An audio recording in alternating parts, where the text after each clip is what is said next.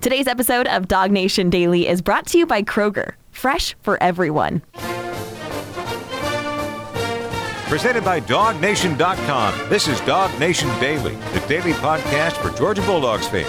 Here's your host, Brandon Adams. If you remember the movie from the early 2000s, Anchorman, the idea of Panda Watch. I feel like we're on kind of like Panda Watch Day 3, or maybe it's Caleb Downs Watch Day 3 at this point in time. Downs has been in the transfer portal. Georgia fans have been feeling like that is good news. We continue to wait on all of that here today. So we're talking about that with you on DawgNation Daily, presented by Kroger, and just kind of feeling our way around here. Jeff Sentell going to help us with this coming up in just a little bit. So a lot to give you on perhaps where all of this stands here. That is coming up in just a few minutes' time. Can we do something, though, while we're waiting, kind of while we're passing the time, and hopeful to hear some good news maybe on Caleb Downs at some point in time today? Can we do something while we're waiting here for a moment? Because I was thinking about this as it relates to Downs. So when a guy like this who chose Alabama, and we talked yesterday about what Downs' father told 24/7 Sports about the fact that he felt like he got good coaching there, and going to play for Nick Saban was a thing he was glad he got to do, even if it was just for 1 year. We would say that makes sense. I mean, Alabama's obviously had a very successful program. Nick Saban's obviously a very good coach, and pretty clearly they have a history of developing guys for the NFL. All of that makes a lot of sense. And in the absence of that, the sort of obvious next choice is a place like Georgia, which also has a great history of putting big-time defensive backs in the NFL and just sort of players on the defensive side of the ball in general. And it is just sort of, if you're looking for a new home, and if you're thinking about, I've got 24 months to develop me the best that I possibly can to move on to the NFL draft, well, obviously Georgia, to a lot of us and to a lot of the rest of college football, sort of seems like the obvious choice in all of that. That is the brand that Georgia has built on that side of the ball. And sometimes you sort of wonder if we're in sort of a next phase of development for Georgia on the offensive side of the ball, so that in future years, recruits, transfers, whoever else, like Caleb Downs, who say, you know what, if I'm going to make this decision, I'll just go to Georgia because it just sort of seems like the obvious choice, that if Georgia could be in the midst of sort of building something on the other side of the ball that sort of functions kind of the same way. And I'll tell you why I thought about that. When Kirby Smart the other day, the obvious Georgia coach, was on with 92.9 The Game, we've talked about the interview that he did on the Steakhouse, our buddy Rusty Mansell, Steak Shapiro. They're doing that. One of the things that Kirby was asked was about the return of Carson Beck. And I thought it was very interesting that in discussing Beck's return for the upcoming season, Kirby almost talked as much about like the forward-thinking part of this, of what this could do for Georgia over the course of the long haul. He almost talked about that part of that as much as he talked about the individual impact that Beck could make on this upcoming season, which obviously will be the final year that he plays in a Georgia uniform. The conversation that Kirby sort of spun it to was more broad than that, and kind of the signal that I think it sends for the program over the course of the long haul. I sort of find this to be interesting, and so as we all kind of bide our time here and wait for some good news, we hope, out of the transfer portal, let's talk about Carson Beck a little bit and his return to Georgia and what Kirby Smart said about that the other day. Take a listen to this. It's a huge momentum builder. I think it gives a lot of confidence in the program that things are headed in the right direction. He has enough confidence in us as coaches and as a staff to continue to lead and direct him in the right direction. I mean, it's ultimately a business decision for him. He's looking at it as, can he grow and extend his NFL career by being at Georgia another year, therefore being more prepared for the NFL when he goes. And I thought he did a real good job researching things. He had a lot of help around him in terms of getting good information and not making an emotional decision. I thought he could have come out and it'd be the right decision for him. He could have stayed and it'd be the right decision for him. There's no true right or wrong for him. I think he made the decision that fit him best. And his long-term goals are to play a long time in the NFL, and he wants to prepare a little more and win some games while he's doing it. So it's certainly big for us because it had a major impact on not only recruiting but guys deciding to stay with him. There are like three things I want to get to from that clip, and I want to sort of work my way backwards on all of that. First of all, you hear Kirby Smart say, hey, this impacted us in recruiting. This impacted us for guys in the transfer portal. People notice when a guy like Carson Beck comes back. And that's what I'm sort of saying here, is that, when Caleb Downs is looking for a new school, well, of course you just go to Georgia. Look what Georgia does for guys like you. admittedly, even with Georgia being a great program, a program that's capable of winning multiple national championships and really kind of being a fixture in sort of the national scene, I don't know that it's always been that obvious and easy for prospects to make that choice on the offensive side of the ball. And this is just a fact of life. No one's kind of perfect in every regard. Everyone's got strengths and weaknesses, and the perception, I think some of this has been enhanced by negative recruiting at times, but the perception is, Georgia's fine for defense, or it's fine for line of scrimmage, but if you're a quarterback, if you're a skill position player, is that really the place that you're going to want to go? And what Kirby Smart says is Beck's decision to return can be part of the evolution where all of a sudden, that as a way of negative recruiting against UGA, that no longer works anymore because people are noticing Beck's decision to come back. Now, Kirby also kind of talks about sort of the tangible facts of that decision, and I do believe that Carson, for his own best interest, has probably made the best choice for him because you can come back, you can learn more, you can develop more, and you can kind of move yourself from, the most likely, I guess, draft projection sort of had for Beck, maybe like a second-round pick, which is not necessarily a bad place to be, but by playing better at Georgia for one more year, all of a sudden now you're talking about not just being in the first round, but you're perhaps talking about being the kind of the front end of the first round and the sort of life-changing 8-figure money that obviously you would want if you had the chance to get that with a better year at UGA, another really good year, I should say, at UGA. All of a sudden now, Carson Beck's sort of in that discussion. So from Beck's perspective, perhaps, he's sort of done right by himself on all of this. And admittedly, we are, obviously a little selfish around here. We also like what this could mean, for Georgia overall, because as we've sort of talked about, and we'll talk to Jeff Sentell more about this here coming up in a moment, the eyes of the world are watching. And a guy like Julian Lewis, the quarterback committed to USC, formerly a class of 2026, we found out this week that Lewis is now going to reclassify to the class of 2025. And, a guy like that, before he sort of made what was sort of the obvious choice for him. If you're a quarterback, where do you go? You go to USC, you work with Lincoln Riley. That's the guy who made Kyler Murray into a Heisman winner and made Baker Mayfield into a Heisman winner and had great success with this quarterback, and that's just sort of what he is. That's what Riley has been, and that's kind of what Georgia hasn't been. But all of a sudden now you see Beck coming back for a year, and you see Beck filling the shoes of a guy before him in Stetson Bennett who became a Heisman finalist.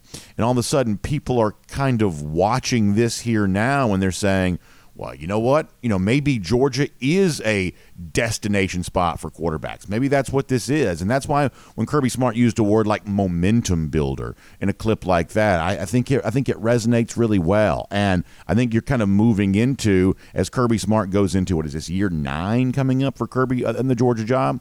You're almost seeing sort of a next phase of the development. Nobody can say that anyone does a better job overall of bringing in the kind of defensive prospects that Georgia just always seems to win with. And they don't just win with them on the recruiting trail. They bring them in and they develop them into something really special while they're at UGA. No one can dispute Georgia's ability to do that. That has been proven time and time again. And now you're starting to see the makings of that same kind of thing on the offensive side of the ball. The honest truth is, for the last 3 years, Georgia's averaged about 40 points per game. That is a legit offense. They're one of the highest scoring offense in the SEC here this past season.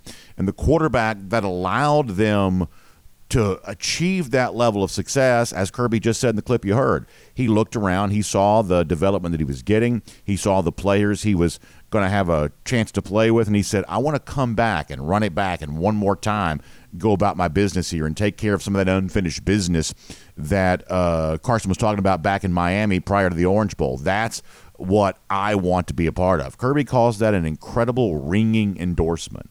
And I believe that is indeed the case. Carson Beck likes what Georgia's doing on the offensive side of the ball. And that could prove to be very bad news for much of the rest of college football, because they have been very comfortable with the notion of, Georgia's fine on defense, and guys like Caleb Downs, they may want to go transfer there because they think they can get to the NFL that way, but they're nothing special on offense. They're nothing, great on offense. That's not what Georgia's strength is.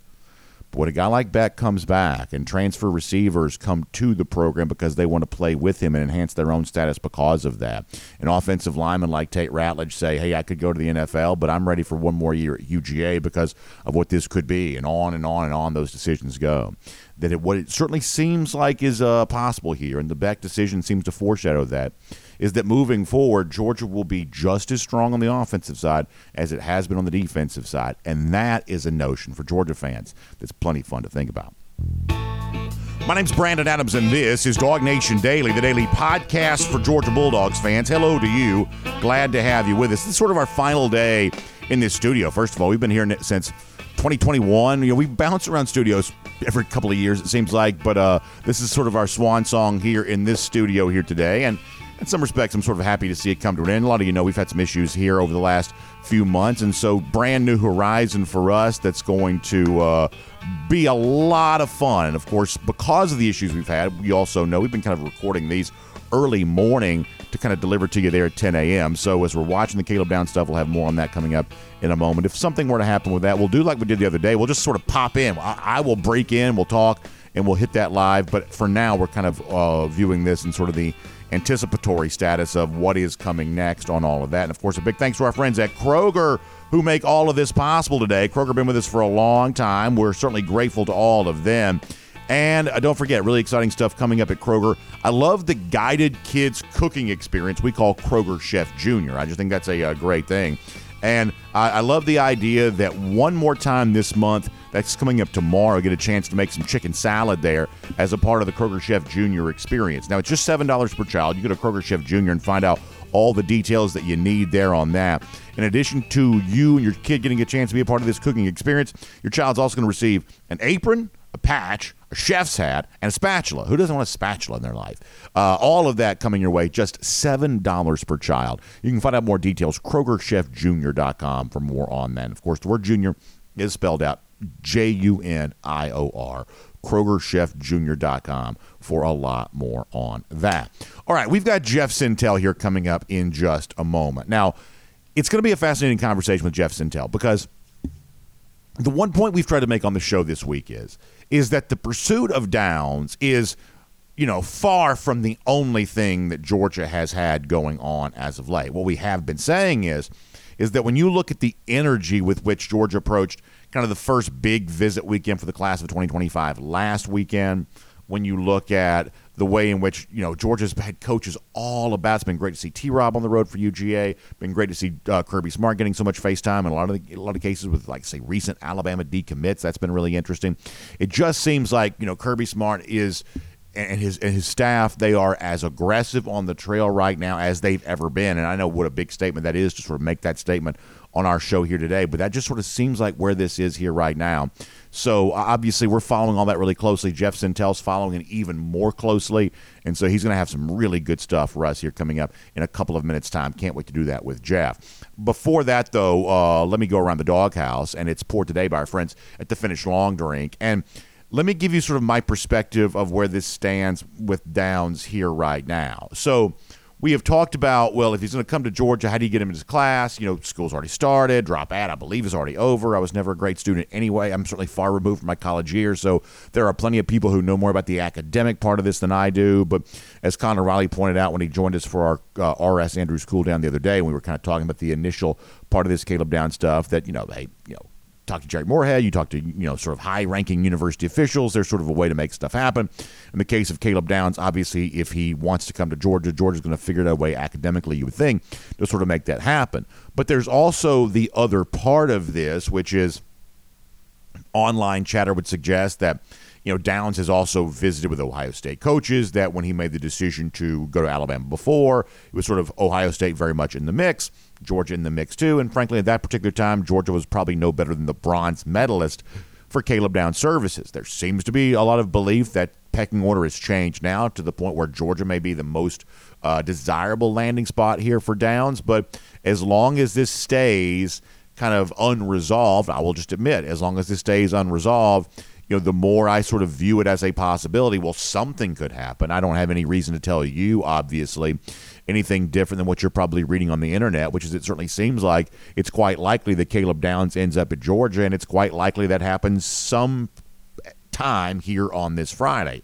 I certainly don't have anything to dispute that, but we also sort of live in an age until the contract is signed, so to speak, until it's all said and done, it seems like anything can happen. And obviously a program like Ohio State is going to probably try to do anything it can to get involved here. And admittedly, we're going to get into some of the weird stuff with Ohio State a little bit later on, but what's a little bit less weird is they have been pretty aggressive this offseason. They go out and get Quinshon Judkins from Ole Miss, for instance. They've been able to hold on to some of the players in their program that perhaps had NFL decisions to make.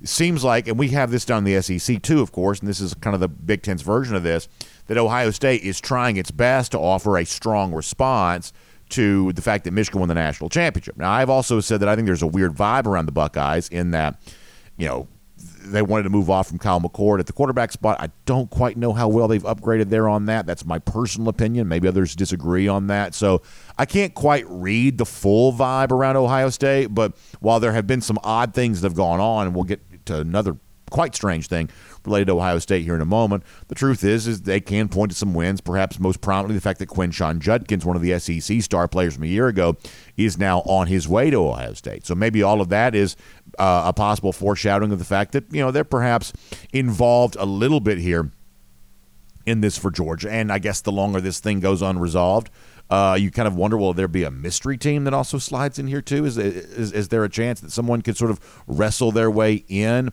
at the last minute? I don't know. I know this. I think I speak on behalf of all Georgia fans when I say that the news we've all been kind of waiting on for the last couple of days here, it'll be very, very nice if indeed the hay truly gets in the barn on this. And at some point in time here on this Friday, we can announce that Caleb Downs is truly transferring to Georgia. Now, what's also funny too is, and I'm not going to get into this right now because I don't know that I have anything new to offer on this, is the notion from some Georgia fans that, hey, it may not just be Downs. There may be more Alabama players on their way to UGA. I don't have anything new to give you on that here right now, but we're obviously on guard for anything here in these unprecedented times as Georgia seems to be doing everything it can to build on itself.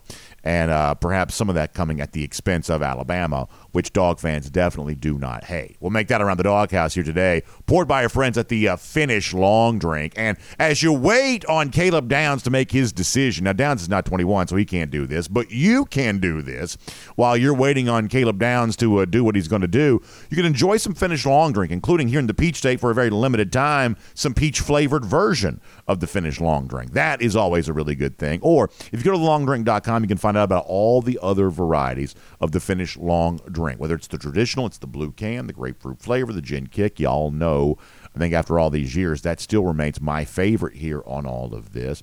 Or it's the Long Drink Cranberry, the Long Drink Strong, 8.5% alcohol by volume, Long Drink Zero, no carbs, no sugar. I sort of feel like post-Royal Caribbean Cruise, which I have coming up, the Long Drink Sugar might be a good choice for me for a little while. Maybe go easy on the carbs and sugar just for a little bit. Probably a wise choice. Either way, whichever version of the Finish Long Drink you think you're going to enjoy, I promise you will. So make sure you check them out online, thelongdrink.com, for more on that. Now, before we get Jeff Sentell, let me just also say one more thing to you here as well. Speaking of Royal Caribbean Cruises, ongoing right now at DawgNation.com, your chance, courtesy of our friends at Kroger, to register for your chance to win your way onto the DawgNation Cruise coming up in April. Now, some of you know next week I'm on Icon of the Seas. Can't wait for that. In April, we're all going to be together on Allure of the Seas, and someone's going to win their way in. So here's how it works. If you go to DawgNation.com right now, super easy to see, right there, kind of the top of the page, click in. Just give us your information, and we're going to ask you a simple question. Tell us your favorite memory from Brock Bowers' Georgia career. Now, this can be anything. We're going to draw one of those entries at random, and that person, along with the guest, is going to get a stateroom for two on board Allure of the Seas in April, a hotel the night before there in the Port Canaveral area near the port, a gas card to help with some of your travel down to Port Canaveral, and of course some onboard credit to enjoy when you're on Allure of the Seas. Now, if you're already on our DawgNation cruise, I've been telling you, you're still eligible to win this, and we'll just credit that back to you if you are the winner here on this. So no harm, no foul on any of that. This is a really cool thing. Last year we had a great winner, and we had a great time celebrating with them on board. So maybe this year it could be you. So please go to DawgNation.com to find out more about that. That is DawgNation.com, of course. A cruise giveaway, courtesy of our friends at Kroger. You can be with us on the DawgNation Cruise on Allure of the Seas coming up in April. All right, before we're done today, I told you there is still some weird news coming out of Ohio State, and SEC fans have a particularly interesting vantage point for this. I also talked about a war of words between kind of a passive-aggressive war of words between a couple of SEC coaches. We'll get to that here coming up in just a little bit, too. So some fun SEC-themed news to get to before our show is done here today. That is all on the way. But for now, on everything as it relates to UGA recruiting, we told you it's been busy around that front here as of late. And a couple thoughts on the Caleb Downs stuff, too. Let's get ready to talk to Jeff Sentell here on a Friday, DawgNation Daily, presented by Kroger.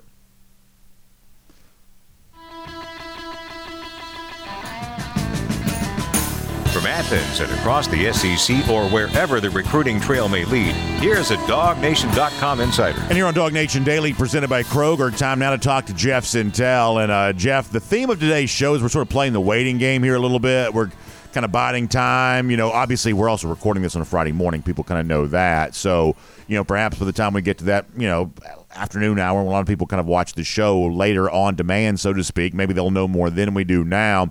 But for now, it's kind of tick-tock here on Caleb Downs. Anything new to offer on this, Jeff? It sort of seems like, the inquiring minds sort of think that, Georgia sits in a pretty good spot here, but as long as it stays an open issue, there's always a chance for, whether it be Ohio State, which we're led to believe had their opportunity to kind of make their pitch to Downs, or maybe some sort of mystery team swooping in here. Is that kind of where things stand on the Caleb front in your mind? I tell you what, Brandon, here's what's funny. We've been doing this a few years now, more than a minute, as the kids would like to say. And this is probably the one thing on the Georgia beat where, you started hearing things, I don't know, several days ago, and it's now reached the point in the Come On Downs or Caleb Downs watch where people are just putting themselves out there, making predictions. They're saying, hey, readership, because Brandon, you and I, we know we don't operate in a vacuum. We know there are other sites that do report on the dogs out there, and everybody's like, with very, very full chest and very full flex, they're like, a lot of people really believe that number 2 right there on your screens is going to be a dog, and he's going to help take them to continued heights. And, I think the thing to think about, this is the thing that I think most football guys would think about, is what are you going to do with potentially the top 2 safeties in America, or the 2 first-team All-America safeties, or 2 Thorpe Award finalists in the same backfield, on the same back end? I think Kirby Smart might get some sleep next season if both of his safeties are one Starks and Caleb Downs. Yeah, I guess I would ask you is how does that change a defense? It's clearly great to have a player like Downs who could be, literally he could be, the best player in the country, next year, certainly the very best at his position. But if you do have 2 safeties, the likes of Starks and Downs, how does specifically that change your defense? I think it's going to give you a chance. Either it's going to tell those running quarterbacks, I might as well get my 3 or 4 yards instead of throwing it downfield and just take off for the chains, or it might give a guy like a Damon Wilson, instead of having a 7-sack season next year, he might have a 10-sack season next year, because they're going to just cover it up. And the other thing is just flying down in the run game. Though I don't know if people really realize that Caleb Downs led Alabama in tackles last year. He had over 100 tackles. First of all, freshmen don't do that at Bama, even Nick Saban's Bama. And he was like the first freshman to lead the team in tackles since they've really been keeping statistics beyond the 70s, going back past the 70s. So you start putting that type of athlete together, and, you got a guy, Malachi is probably the better athlete of the 2, which is kind of really kicking tires on a Testarossa here. But then you've got Caleb Downs, who probably would do almost everything Kirby Smart and Will Muschamp and now T-Rob would want him to do on the back end. It would give Georgia a lot of confidence. We know that front 7 still won't be NFL first-round pick heavy like the 2021 team or even the 2022 team, but now you start adding in pieces like an Ellis Robinson potentially on the perimeter on the island, and then you've got Julian Humphrey, who probably is poised to have his best season as a dog. And all of a sudden that secondary, Brandon, you got to start talking about that secondary. When Georgia had lost Javon Bullard, man, he's mocked to go as a second-round pick. And Tyke Smith, who was in some circles one of the 5 highest-graded safeties a year ago.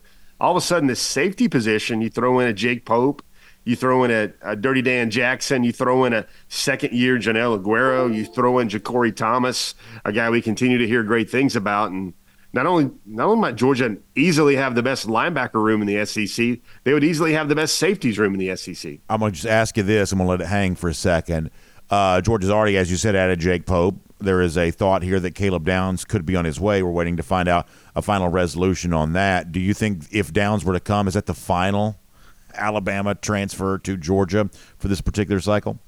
I would say so. I mean, wait, Otis, if he jumps in the portal, I think Travion Scott and Glenn Schumann would be there with bated breath waiting on him, because I think the defensive tackle spot, that true kind of nose, is still something Georgia needs to kind of make sure they have a plethora of options for. But I'll tell you what, Brandon, I said this on my show this week on Before the Hedges.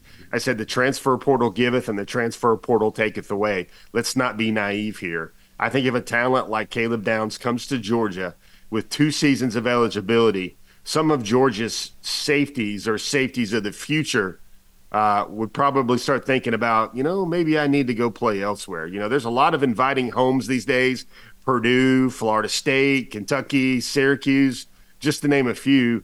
I think a move like Downs would probably also cause some portal transfers, some portal exports from the Bulldog secondary as well. So on a more serious note for me, I've talked about this week, and I didn't realize what a statement this is.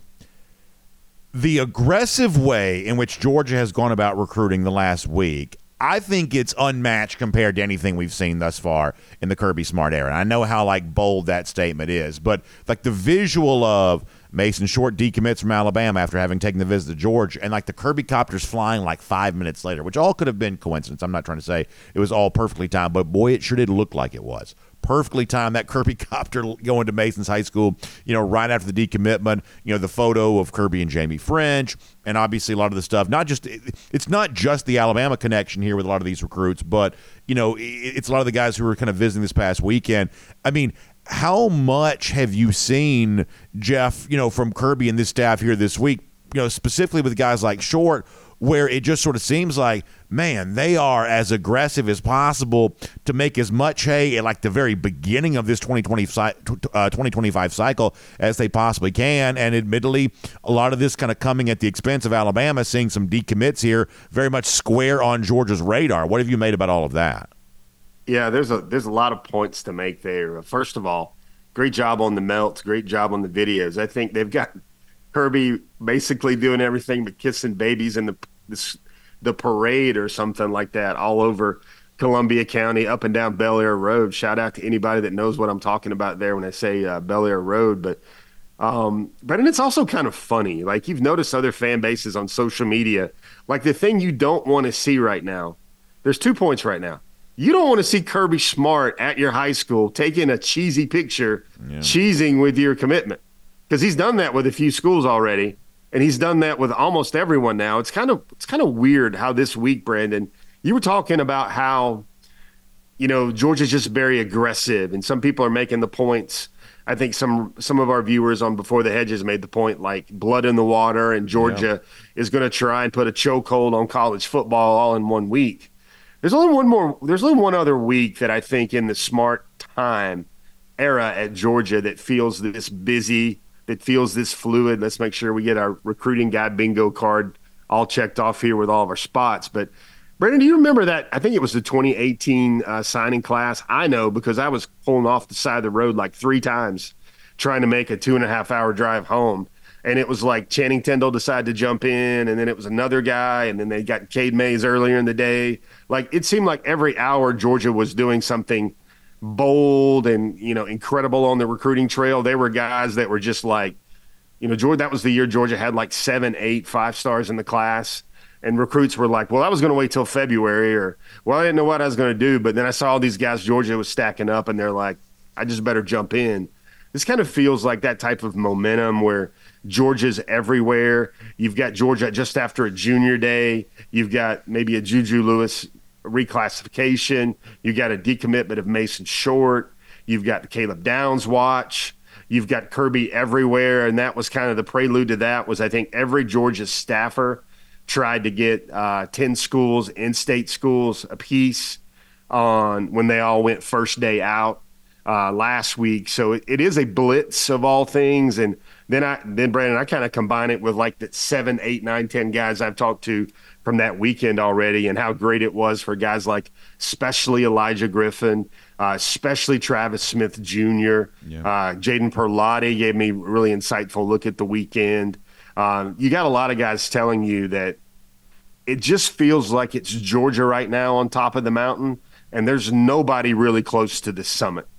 I want to ask you more about Elijah Griffin here coming up in a moment. Prior to that, another big story this week has been the fact that Julian Lewis, elite 2026 quarterback, now reclassifying to 2025. He's also taking visits. I believe the first visit he announced post-reclassification was to Georgia, slated to take place next month. What does that mean? You know, what does the reclassification story for Lewis mean for Georgia's chances to kind of get back in on the young man from Carrollton here? Yeah, there's a lot of speculation that this USC commitment won't stick. That might have to do with Lincoln Riley's tenure at USC. It's also pretty far away from his Southern roots.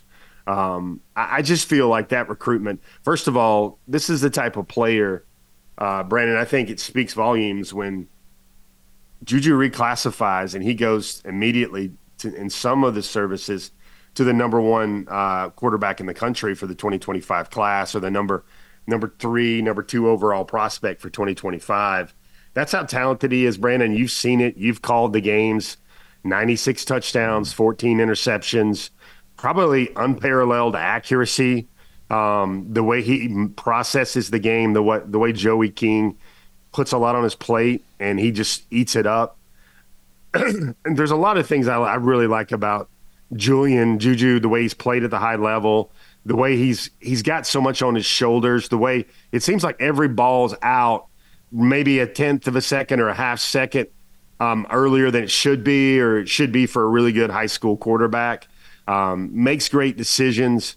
You know, we could kick the tires on him a little bit and say, will he be a first-round draft pick? Probably not, because I don't think he's going to grow to 6'3", and he may stay in that 6'1" range, 6'2", 185, 195-pound range, where I think a very common parallel is Bryce Young, former Alabama great Bryce Young. Bryce Young, I do realize, went number 1 overall, but, I mean, he won't have that prototype number 1 type look to him. I remember Joey King telling me a couple moons ago, he said, I'd put him, and I'm paraphrasing here, but he said, I'd put him in the same category as Trevor Lawrence right now. And he says, I realize he's not 6'4" like Trevor, but that type of rare high school player, the rare high school difference maker, signal caller, quarterback. And when he said that, and then the numbers started to stack up, it was just obvious. I think he becomes the number 1 target for Georgia at quarterback, even with like Ryan Montgomery coming in on the 22nd, a really very talented, very capable quarterback in the class of 2025. But Georgia continues to offer. They offered a young man out of Pennsylvania last night, big 6'4" quarterback, another top 200 overall prospect. So Georgia's really looking. And I think, I think the thing that must be said here, though, is I do expect the Julian Lewis recruitment to have a significant NIL component, which will always be interesting with Georgia. Squeeze in one more thing before we let you go here. To me, and I know you've got some stuff coming on this at DawgNation.com, I believe, to me, as significant a development as anything for Georgia the last week seems to be some very forward momentum with Elijah Griffin coming off of his visit this past weekend. Jeff, I think I've told you this before. I just view Griffin to be as important as any recruit that's out there, and I've kind of felt that way for about 6 months at least, in terms of you got to have the elite defensive lineman. This is a guy that's kind of been on the open market, so to speak, and to think first weekend kind of out of the gate in 2025 that Georgia's in that spot with him to impress him on campus and seems to have some forward steps being taken. I think it's a pretty big deal for Georgia. What can you tell us about Georgia and Griffin here right now? Brandon, you and I have these euphemisms. I know you like to look through comments and quotes, and you like to hear him say family, or you like to hear him say feels like home. Well, Griffin said Georgia felt like home to me, like back in 2022. That's how much he's loved Georgia. Georgia's made him feel like a priority. And I got a new one. Brandon, everybody likes to follow the visits. Well, I like it when you bring your grandma to check out Georgia in January.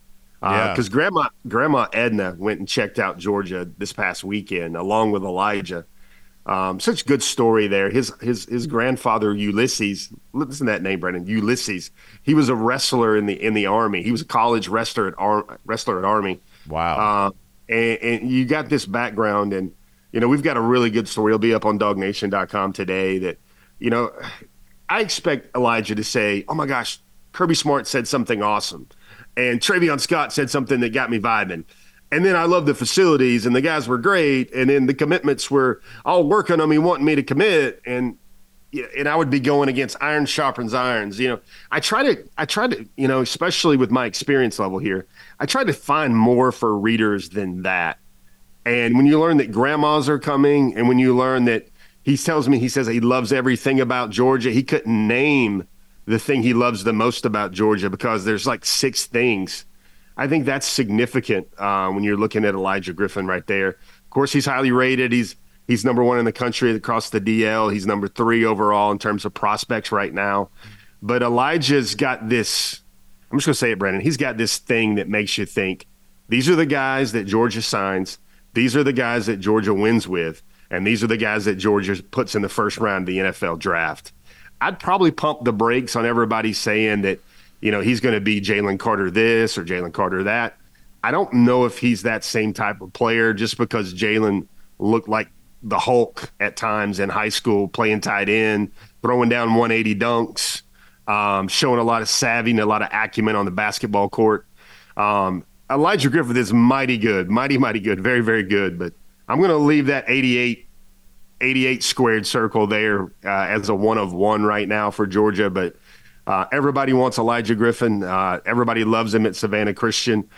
The story is going to really show him as a humble and a grateful young man. And he even described kind of a miracle in his career that allowed him to get to where he is today. And he takes none of this for granted. And Georgia obviously really wants him. Brandon, I remember stories of him as he was a rising sophomore, as a rising junior, coming to Georgia's camps in June and really just throwing folks away, kind of like, I'm trying to get a smile from you here, buddy, but it was like one of those Royal Rumbles where the big guy finally gets into the ring and he starts just throwing folks over the top rope.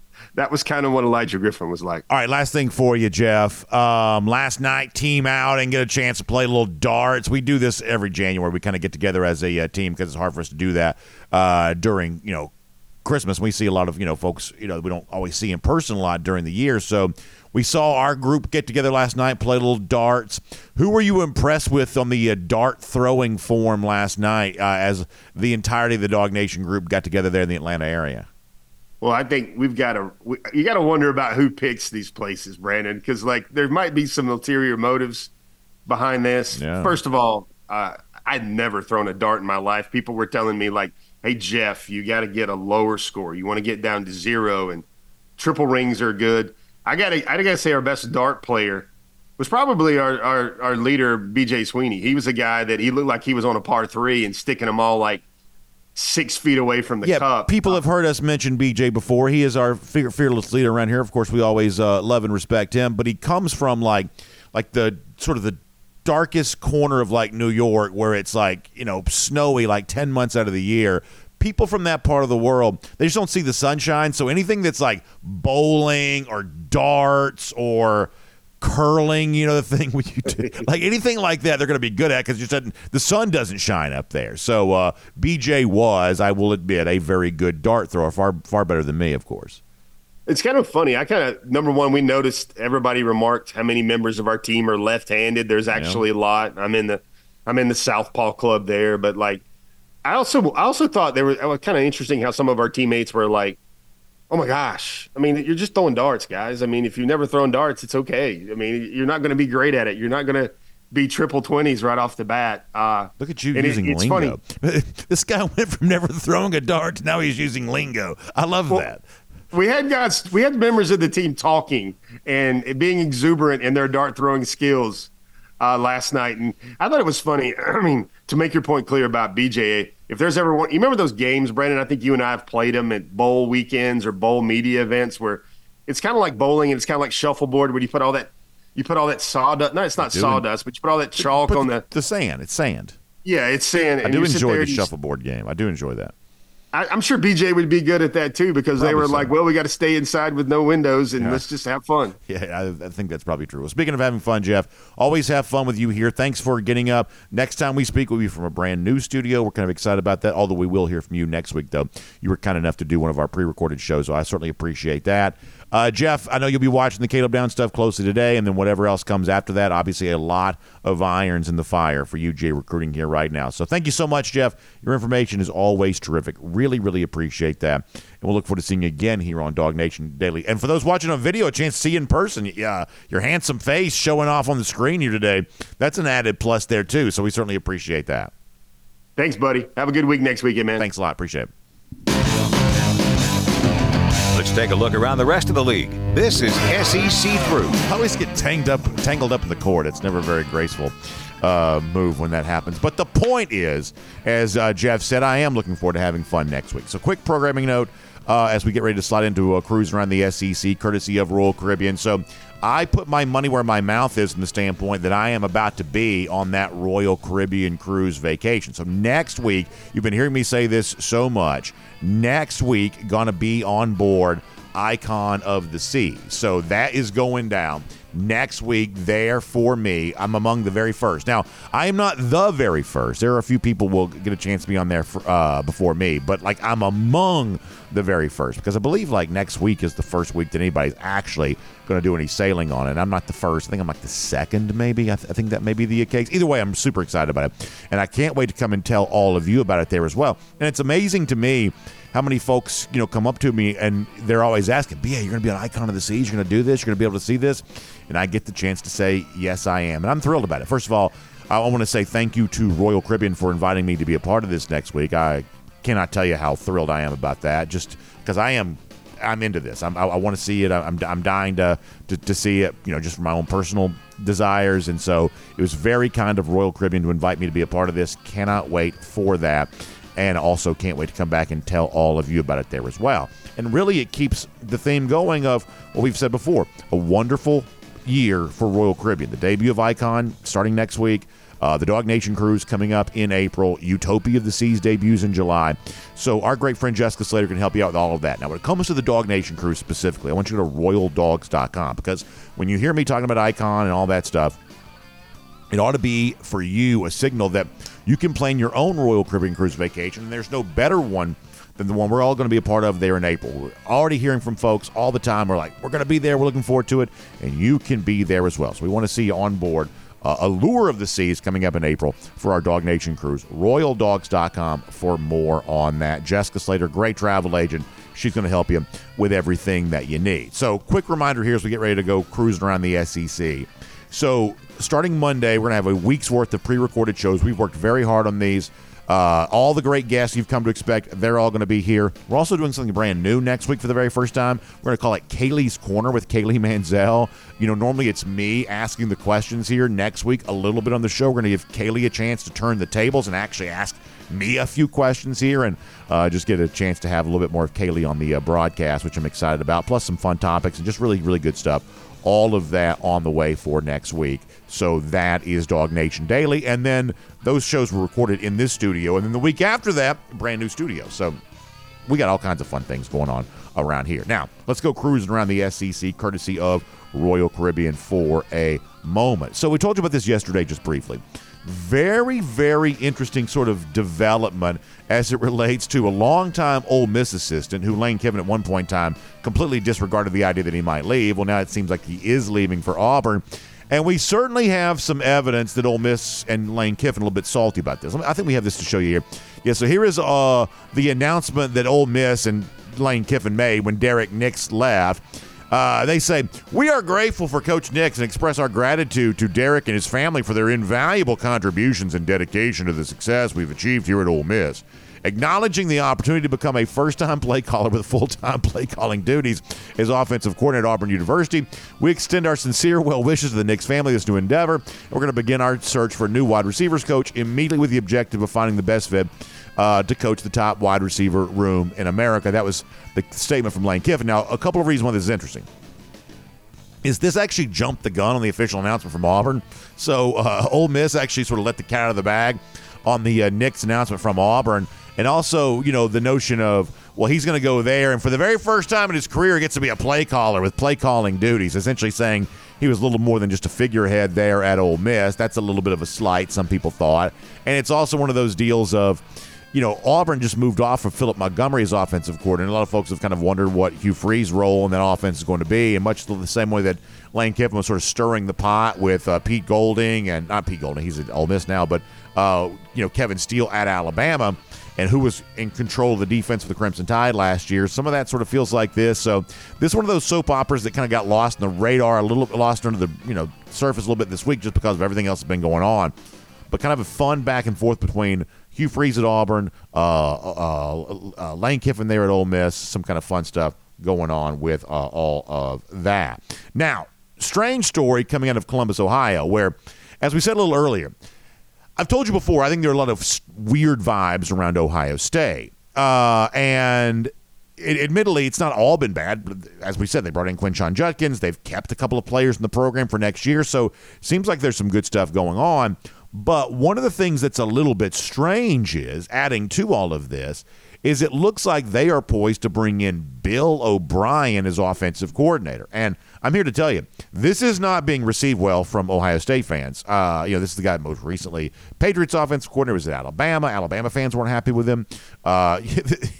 O'Brien has just seemingly gone from job to job, but not always with the greatest level of success, including times working with coaches like Nick Saban and Bill Belichick, who almost everyone has been successful with, but O'Brien has sort of had a lesser level of success on all of that. And the thought here is that O'Brien is coming to be offensive coordinator, and Ryan Day, who, like, the sort of the best thing about Day is his offensive play calling abilities, but it seems like some of the chatter coming out of Columbus right now is he could be willing to give that up to bring in O'Brien. I have to say, I have no idea what any of this is about. I really don't. The one thing that makes Ohio State, I would think, pretty formidable is Day's ability to kind of coach in game. Now, he kind of turtles up a little bit, in the fourth quarter, as he did in the Peach Bowl against Georgia. So maybe O'Brien's there to sort of prevent that. Excuse me. But beyond that, Day's a pretty good offensive coach. Like, why you want Bill O'Brien does not necessarily make a lot of sense to me, but nonetheless, that's the chatter. Buckeyes fans don't seem too happy on this either. Another point, on another topic, it looks like the federal government of the United States could be looking to get involved with what has been ongoing about the restriction on transfers around college football. You may have seen some of this. Ross Dellinger from now Yahoo Sports had some of that the other day. So basically, it looks like we saw a court rule against the one-time transfer rule a few weeks ago, and that mostly involved basketball players, but we said at the time that's perhaps a little bit of a precursor to what the future is going to be, where the NCAA, without kind of declaring the athletes as employees and engaging in some form of collective bargaining, I'm talking about college sports overall, is going to have a hard time enforcing some sort of transfer rule against the sport, or in their various sports. And look, legally, I guess I get all of this. To me, it sort of seems like, if you wanted a different outcome, you could just interpret the law differently, because it certainly seems like over the course of the last few decades, these laws, have just been interpreted differently based on whatever public opinion about college athletics was at the time. But I'm not a lawyer. I can't say that for sure. So I get the legal part of this. Everybody seems pretty convinced that the law on this is fairly straightforward. The NCAA and college athletics, in general, just don't have the right to restrict these transfers. But I got to tell you, at any point in time, this is the question I think you have to ask yourself. At any point in time, is someone with some power, someone with some authority, someone from like that sort of the top corridors of power in America, is anyone going to come in and say, hey, we don't necessarily want, college athletics to die a death by 1,000 cuts, blow after blow after blow after blow, to its ability to sort of organize itself around some sort of rules and sort of some sort of protection of the system. And that's not to say that we're completely resistant to all forms of change, whether it be NIL, transfer portal, things like that. I would say that most of the changes around college athletics, for the most part, have been changes for the better. But this idea that you have no ability to enforce rules in any form or fashion, I don't know how college athletics can remain recognizable if that's the pace with which all of this is going to move. The thing you're going to hear me say a lot, and you've probably heard me say this before, moving forward, they're going to be like two camps. You're in the camp of, I'm okay with some change, but I think that the system is mostly good and needs to be protected. Or I'm in the camp of, I think the system is mostly corrupt and therefore it needs to be torn down. And if that's the camp that you're in, then you need to say that out loud, and people need to decide for themselves of, are we really going to sit here and allow, college football to keep, and college athletics in general, but in this case we're talking about college football, to keep changing so radically that one day we look around and say, I don't even recognize this anymore. Is that really where we're going to go with all this? I don't know, but someone smarter than me probably needs to step up and wonder that here pretty soon. Let me also give you one more thing real quick. So I think it's really interesting. Alabama, from a media standpoint, is clearly trying to circle the wagons here in the early days of the Kalen DeBoer era. You've seen, Chris Lowe, the ESPN reporter, who for the most part really acts as little more than a stenographer for the Alabama football program. He had a story at ESPN.com about, the players who are not transferring, boy, they just believe in what's happening here in Tuscaloosa. And then you've also got Greg McElroy, who admittedly is an Alabama grad. Here's a quote from McElroy about Dan Lanning, who I think most of us sort of thought was the top candidate for this job, the one they should have hired. McElroy says that that Lanning was never going to happen. He says, I'm telling you, with some knowledge of how it was going to go down, Lanning wasn't even an option, because not only was there a $20 million buyout, but there's a different contract built into his contract that would have exceeded 2025 to go to $30 million for him to get to the table to negotiate. I'm not even sure what that means. But basically, Greg McElroy is saying that they weren't going to even consider Dan Lanning because the buyout to get him hired was too expensive. This is a program that's had the same coach for a million years. They're not, most programs, a lot of programs are paying a buyout to a coach every 3 or 4 years. Alabama hasn't had to do that, but according to McElroy, just too expensive to go out and get Dan Lanning. I don't believe Greg McElroy on this. I do like McElroy as an analyst. I don't believe him on this. But if he were telling the truth, that Alabama truly didn't consider Dan Lanning because of a buyout and instead chose to hire a coach like DeBoer, who's good and actually beat Lanning on the field a couple of times this year. We'll acknowledge that, and also beat him in 2022 as well. But if you chose DeBoer over Lanning because of Lanning's buyout, then you've probably made one of the dumbest decisions you could ever make, because of the fact that what Lanning has, deep knowledge of the SEC. He's worked at Alabama. He was Georgia's defensive coordinator. He recruits all over the place. He's a better recruiter than Kalen DeBoer. But if you chose DeBoer over Lanning because of Lanning's buyout, then you've truly made, I believe, what's going to end up being proved as one of the most regrettable decisions anyone could make. Now, listen, DeBoer could still be successful, but we're seeing in the early days here, he's having a hard time kind of figuring out the landscape in the SEC. We just play full contact down here. We throw elbows, and DeBoer thus far is showing himself not to be used to that. Lanning would have been more ready for that. So if it is true what Greg McElroy says, that Alabama chose not to go in the direction of Lanning because of the buyout, what a mistake that could end up looking like. And for now, we'll make that cruising around the SEC, courtesy of Royal Caribbean. And as we wrap up here today, first of all, best wishes to the Georgia basketball team in Rupp Arena on Saturday against Kentucky. Georgia, can they still be road warriors? They've won a couple times already on the road in the SEC. Can they do it again at Rupp? I don't know, but we'll certainly be wishing them well as they try that. We're having a good time with this basketball team here right now. And speaking of good times, let's close out our week here with some golden shoes. And speaking of Royal Caribbean cruise vacations, how about Dina Pruitt? They're enjoying themselves in Barbados right now, where she says the temperature's 82 degrees. I'll take that. Looks like they're on Jewel of the Seas. I'll take that.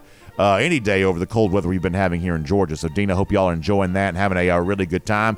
We appreciate that. Golden shoe going out to you for that. South Georgia Dogs sent this to me. The idea that Jim Harbaugh could be going to the NFL. Brian Kelly, possible replacement. It's been rumored. He says, how about a golden shoe from South Georgia Dog for the man and his family? He says if he goes up there to take the Michigan job, he won't have to fake that Cajun accent any longer. Funny stuff from South Georgia Dog. We'll give him a golden shoe for that there, too. And how about this one? There was some talk the other day about a little bit too much facial hair on me, not shaving. And then our buddy UGA Nation 412 says, I'm out here ready to deliver some presents next year. I don't know that I quite have the full-on white full beard, but I was a little unshaven a little earlier this week, as some pointed out. So we will give UGA Nation a golden shoe for that. The white beard not looking too bad, unfortunately matching the ever-growing whiteness of my hair there as well. So funny stuff to UGA Nation. Golden shoe going there. And then our buddy Georgia Bulldogs, who we talked about the other day, speaking of Lane Kiffin, who Kiffin retweeted, and we talked about that on the show, and he says, when you're watching your favorite podcast and they feature your tweet, he says, I appreciate y'all. Well, we appreciate you too, because it was a very, very funny thing from Georgia Bulldogs, so we will give him a golden shoe for that there as well. How about the lousy, stinking Gators? Long time since they've beaten Georgia, and the good news is, while I'm gone next week, that number's going to keep on climbing. 1,168 days is where it stands right now. So that is our Gator Hater Updater. We'll see you next week for a great week of pre-recorded shows, and then back the following week, and I'll tell you all about my time on Icon of the Seas, and we'll sort of figure out what's next for these dogs there as well. It's DawgNation Daily, presented by Kroger. We'll talk to you then, everybody.